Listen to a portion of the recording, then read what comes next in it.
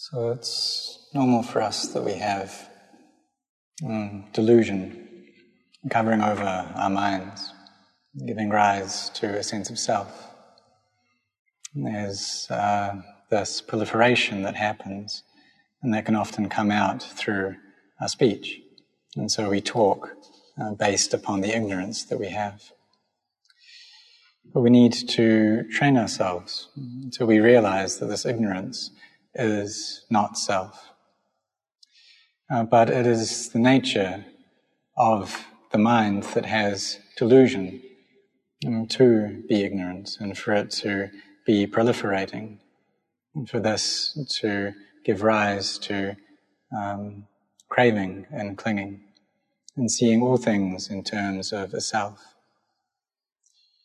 But really this just arises from the proliferations of our mind. When we have this clinging, that gives rise to becoming and birth and then on to suffering.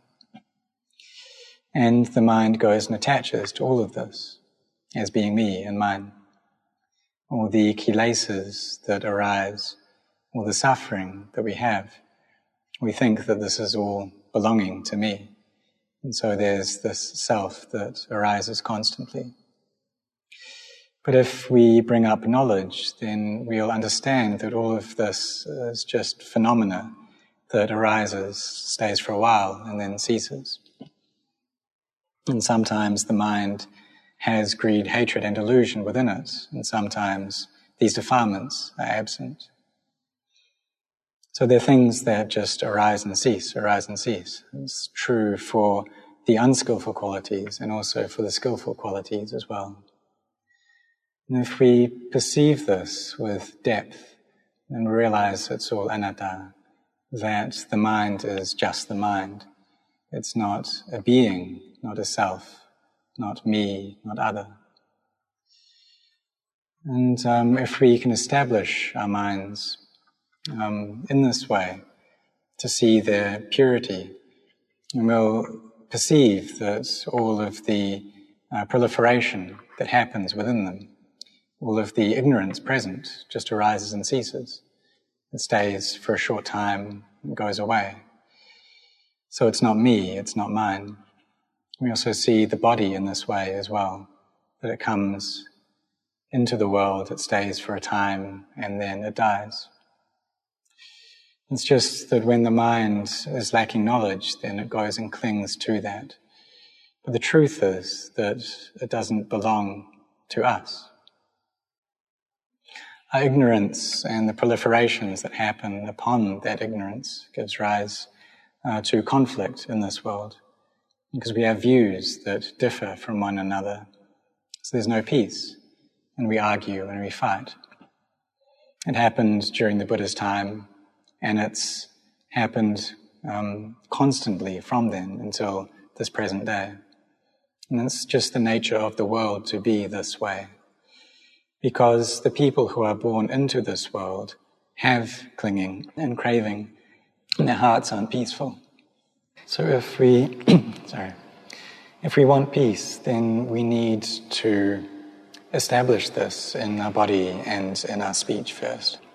And we do this through sila. But sila, our virtue, it's not sufficient to destroy the wrong views that we have. So we also need to give rise to correct views as well. And it's actually not the case that we destroy these things, just like we don't abolish darkness. All we have to do is give rise to light, to shine light in that darkness. And where does that darkness go? Well, it actually doesn't go anywhere. It's still there. It's just that this bright light is present. When the light goes away, then this darkness will come up again. But if there's a constant presence of light, then the darkness, even though it's there, it can't do anything. Even though it's still there, it can't obstruct our sight in any way.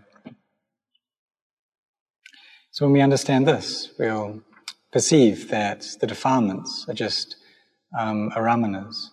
They're just mental sensations that arise, stay for a while, and cease. And they're not able to do anything, do any harm to our minds. So it's similar to the COVID virus, that when it's died and it's just the kind of the body or the corpse of the virus, it's not able to bring any harm to our bodies in any way. So we need to give rise to wisdom to bring this up within our minds. Some people do this through contemplating into anicca, dukkha, anatta. And there was a Sri Lankan man who asked me whether this was correct.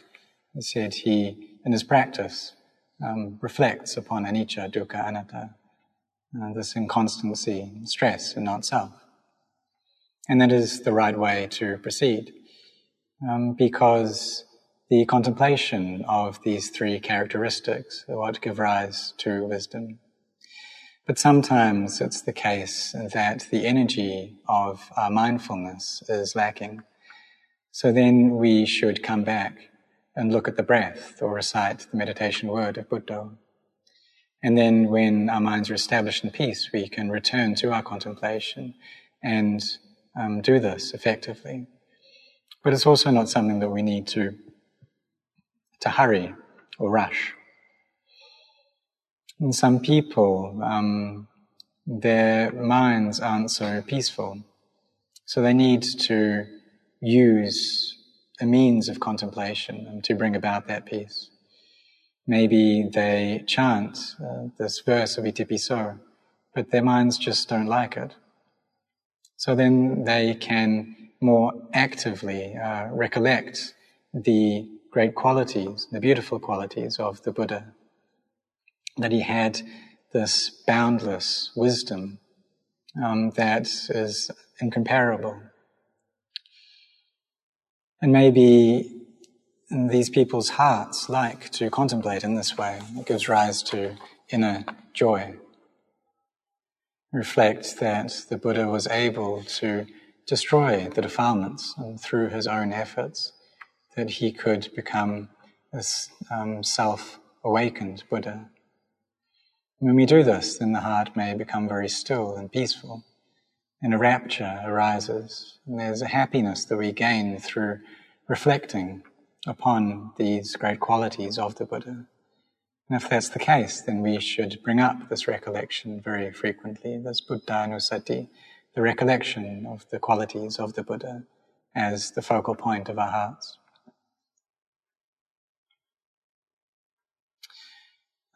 For many people, just feel quite unfamiliar with Dhammanusati, with the recollection of the Dhamma.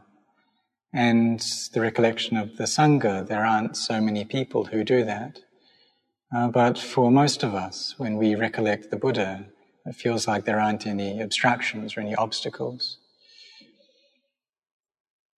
So when our hearts gain peace, then we can take them to think and to contemplate, to practice vipassana. And the objects of vipassana are anicca, dukkha, anatta. So then we come to the stage of contemplation, and we go back and forth between the calming aspects of meditation and the more active contemplation aspects. We try to keep our minds in a wholesome state, in a meritorious state. Try to always be developing them, raising them up, building up goodness within ourselves. And using this opportunity, this life that we have now in samsara. And then even though we are presently stuck in the cycle of birth and death, and that even though our hearts have defilement, we should still really be firm in this building up of goodness, in taking care of our sila well, gathering our minds together into a state of samadhi and bringing up wisdom. This is a practice that we do need to train ourselves in and do it very frequently. And when we practice in this way, we'll feel at ease. There'll be this merit within our hearts. So we try to raise up the level of our minds. Initially, they're at the stage of a human, We try to bring them up to a celestial place, to the inner level of a deva, and do this and keep them there as frequently as we can. When we see other people doing good deeds, then we express our joy, our appreciation of their goodness. But for some people this is very difficult, and for some their minds go the opposite direction. They see people doing merit, but perhaps they don't like that, or they don't like those people. And their hearts are very dark in this state. So we try to bring up the mudita citta, the mind that has this sympathetic joy, the mind that is benign and can rejoice in the goodness of others. So if we're finding it difficult to rejoice in their goodness, perhaps we don't like those people, we shouldn't see them as being people, or see it as being a person. Rather, we see them as just one mind. It's just a mind that, though the qualities in it just arise and cease, arise and cease. So it's like a photo that we may see in our mobile phones, and that just comes and then it goes. We move on to the next thing. The thing is, what we often do is we save that photo in the memory of our phones. So we feel like it hasn't ceased at all. So oftentimes the things that we don't like, the impressions that we don't like, we keep them in our hearts, we store them away. And even though they are arising and ceasing, arising and ceasing, arising and ceasing, we don't see them in that way. Really, they're empty, but we're not able to perceive that nature. But the state of the mind is that way. Whether there's goodness or there's unskillful qualities present, or whether they are liking or they're disliking, these things just arise and cease. So we try to train ourselves to say sadhu, to express our appreciation in the good deeds of other people. And firstly, we train with the people that we like. We find it easy to express our appreciation. And then we go on to the people who we feel indifferent to. And eventually we can move to the people that we dislike. But we try to see it all as being not self. That it's just a mind that is doing these deeds. The mind in essence has a purity to it. And even though that purity may presently be mixed with impure things, eventually it will, if it gains knowledge and Dhamma, then the brightness of that mind will be able to increase and grow in its radiance.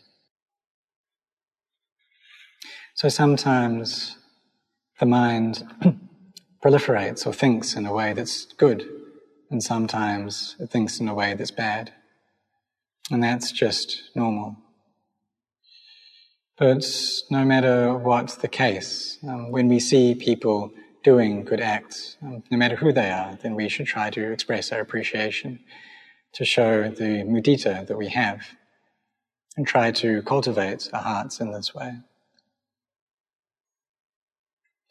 And we should also contemplate into the nature of the mind. What's the mind like? And contemplate the qualities in the mind as well. Is it giving rise to liking or disliking? Is there greed, hatred, and delusion present in the mind or not? And so we're aware of our hearts, looking at them in this way. The mind that is meritorious or that is demeritorious, the mind that's skillful or unskillful. We're aware of this, and we're aware as these states flip over. We have awareness, mindfulness, understanding that this mind is just a mind. And we perceive the Dhamma in this way. So there today have been some lay people who have come from Pijit province. Jit in Thai comes from the Pali word citta, which means mind. So if we contemplate the name of this province, Pijit, in terms of Dhamma, then we can see that what it really means is to contemplate into the citta, to understand the citta. And so really people who come from this province should be able to understand the Dhamma very easily. So when we try to view things in the light of Dhamma, then we'll see them in that way. We'll see them through that angle. So all of us should try to follow the example and the teachings of the Buddha. The Buddha was the highest in the world, the most excellent, the most developed being in the world. So we follow this path that he pointed out. And we can put it in many different ways. It's the path of Sila, Samadhi, Panya, that's one way. The path of Hiri and Ottappa is another way. The path of Khanti, this patient endurance. And no matter which angle we view it at, or from, it's all Dhamma. Really the highest of these qualities are that of sati and sampajanya, of mindfulness or recollection, and sampajanya, this all-round knowing. And these are two qualities that give great benefit to us. So if we're going to contemplate it in terms of three aspects, then we look Sila, Samadhi, Panya. Or we can see it also in terms of anicca, dukkha, anatta. This is also three aspects. So whenever we look at things with Dhamma, then we'll see in line with that Dhamma. There was one story about a monastery, and the abbot of this monastery had a younger brother who also lived there, who was a monk as well.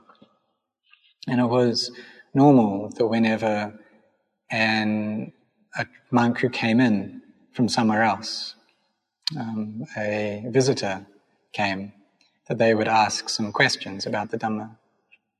So there was a time when the abbot was away and a visitor came, so his younger brother went to receive the visitor. And the younger brother of the abbot, he was blind in one eye. So this kind of question and answer, this Dhamma questioning that happened, they did it silently. So the visitor, he held up one finger to say that it looked like the wisdom of this younger brother was very great. But the younger brother of the abbot, he became very angry. He thought that this visitor was saying that he only had one eye, that he was blind in the other eye. So in response, he held up his fist. And the visiting monk thought that this was excellent, this was a great reply. So he held up 3 fingers in response. And then the younger brother of the abbot, he was furious at this response because he thought that these 3 fingers, what they meant was, I have 2 eyes and you just have 1, so together that makes 3. He went to tell his brother about this silent conversation that they had. But really, this younger brother, he hadn't understood what happened. He wasn't able to see things in the way of Dhamma. That these 3 fingers, what they meant was Sila, Samadhi and Panya, and this all comes together in the one path. So everyone who has come here today has had to travel quite far to get here. Many people have travelled from very far away. They've had to get an aeroplane even and come all the way here. In order to travel here, we've also had to go against the flow or the stream of the world. in order to be able to come and enter into the stream of the Dhamma. What it really means to fall into the stream of the Dhamma is that we've fallen into Nibbana. We see all things in the world as being inconstant, stressful, and not self. So one day, during the course of one day, there's this proliferation and constant thinking that gives rise to me and mine. But we have to try to train ourselves to see it as not self, that there's no true self there. And in doing this, our minds will be able to let go. So just as when we take our bodies to different beautiful places, we need, such as mountaintops, the countryside, we need a path to travel on in order to get there. And so our minds also need a path to travel to reach emptiness, to reach a space where they're no longer deluded, to be able to see the Dhamma that the Buddha taught. So we should all set our hearts on this path, to use these lives that we have now, this opportunity that we've been given in this life, before our lives end, before these bodies start to deteriorate. But if we do use this opportunity well, then we'll be able to get there. We really need to be intent to try to find and to meet the Dhamma that the Buddha taught, to turn our hearts into the inner Buddha, to find this inner nature of awakening within ourselves. So may all of you grow in blessings.